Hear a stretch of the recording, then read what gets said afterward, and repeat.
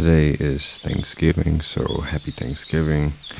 And because I've been on the road with dad jokes, I'm going to tell you a dad joke before we get into the episode. So I'm going to give you 2 seconds after I say it to think about what the answer is. What did the turkey say to the bus driver as he left the bus? Thanks for giving me a ride. Ha ha ha ha ha. I know it's corny, but okay. Beside the point. We should be fed up with fake love. And this is something that I have been really wanting to talk a little bit about just because I have noticed a lot of fake love. And I'm not just talking about like people that do truly love you and they don't give you attention because or acknowledge you for whatever, like I would say for whatever reason that they may be upset with you or they are uncomfortable about what it is that you're doing or whatever the case may be, right? Jealousy or something like that. But it's been a lot of encounters that I've had with people that genuinely show that they care about what it is you may be doing. And I've seen that. I've felt that. And it's something that you feel genuinely. Like you don't feel like you have to give anything in return, you know. But we should be fed up with the individuals that we do have around that don't show up when you feel like they've already said that they should. And I'm pretty sure there's some people that if you do listen to these episodes, you may feel some type of way, but hey, I'm talking right to you as far as it's okay. You have a purpose, not even just in my life or in the person that's listening to this episode's life. You know, you have a purpose because you drive me and us to further finding our purpose, further diving into our dreams, and not necessarily removing these individuals from our life, but more so removing ourselves from their life.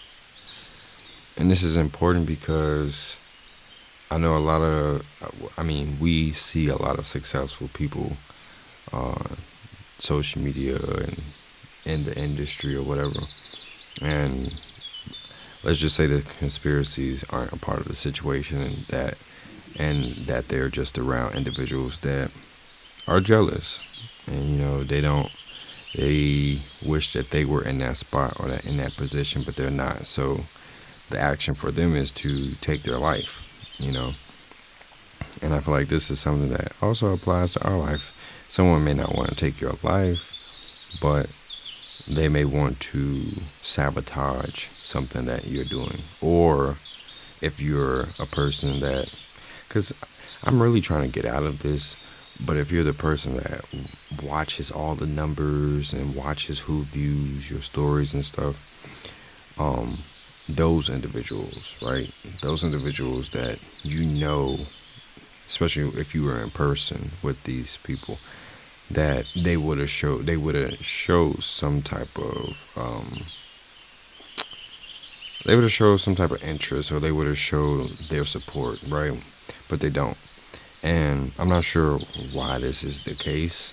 I feel like it's the most backwards thing that we can experience as humans. It's just like when I'm driving, when I speak to someone and I say hello and they walk right past, even if they don't have the little AirPods in their ear, and I know they heard me, right?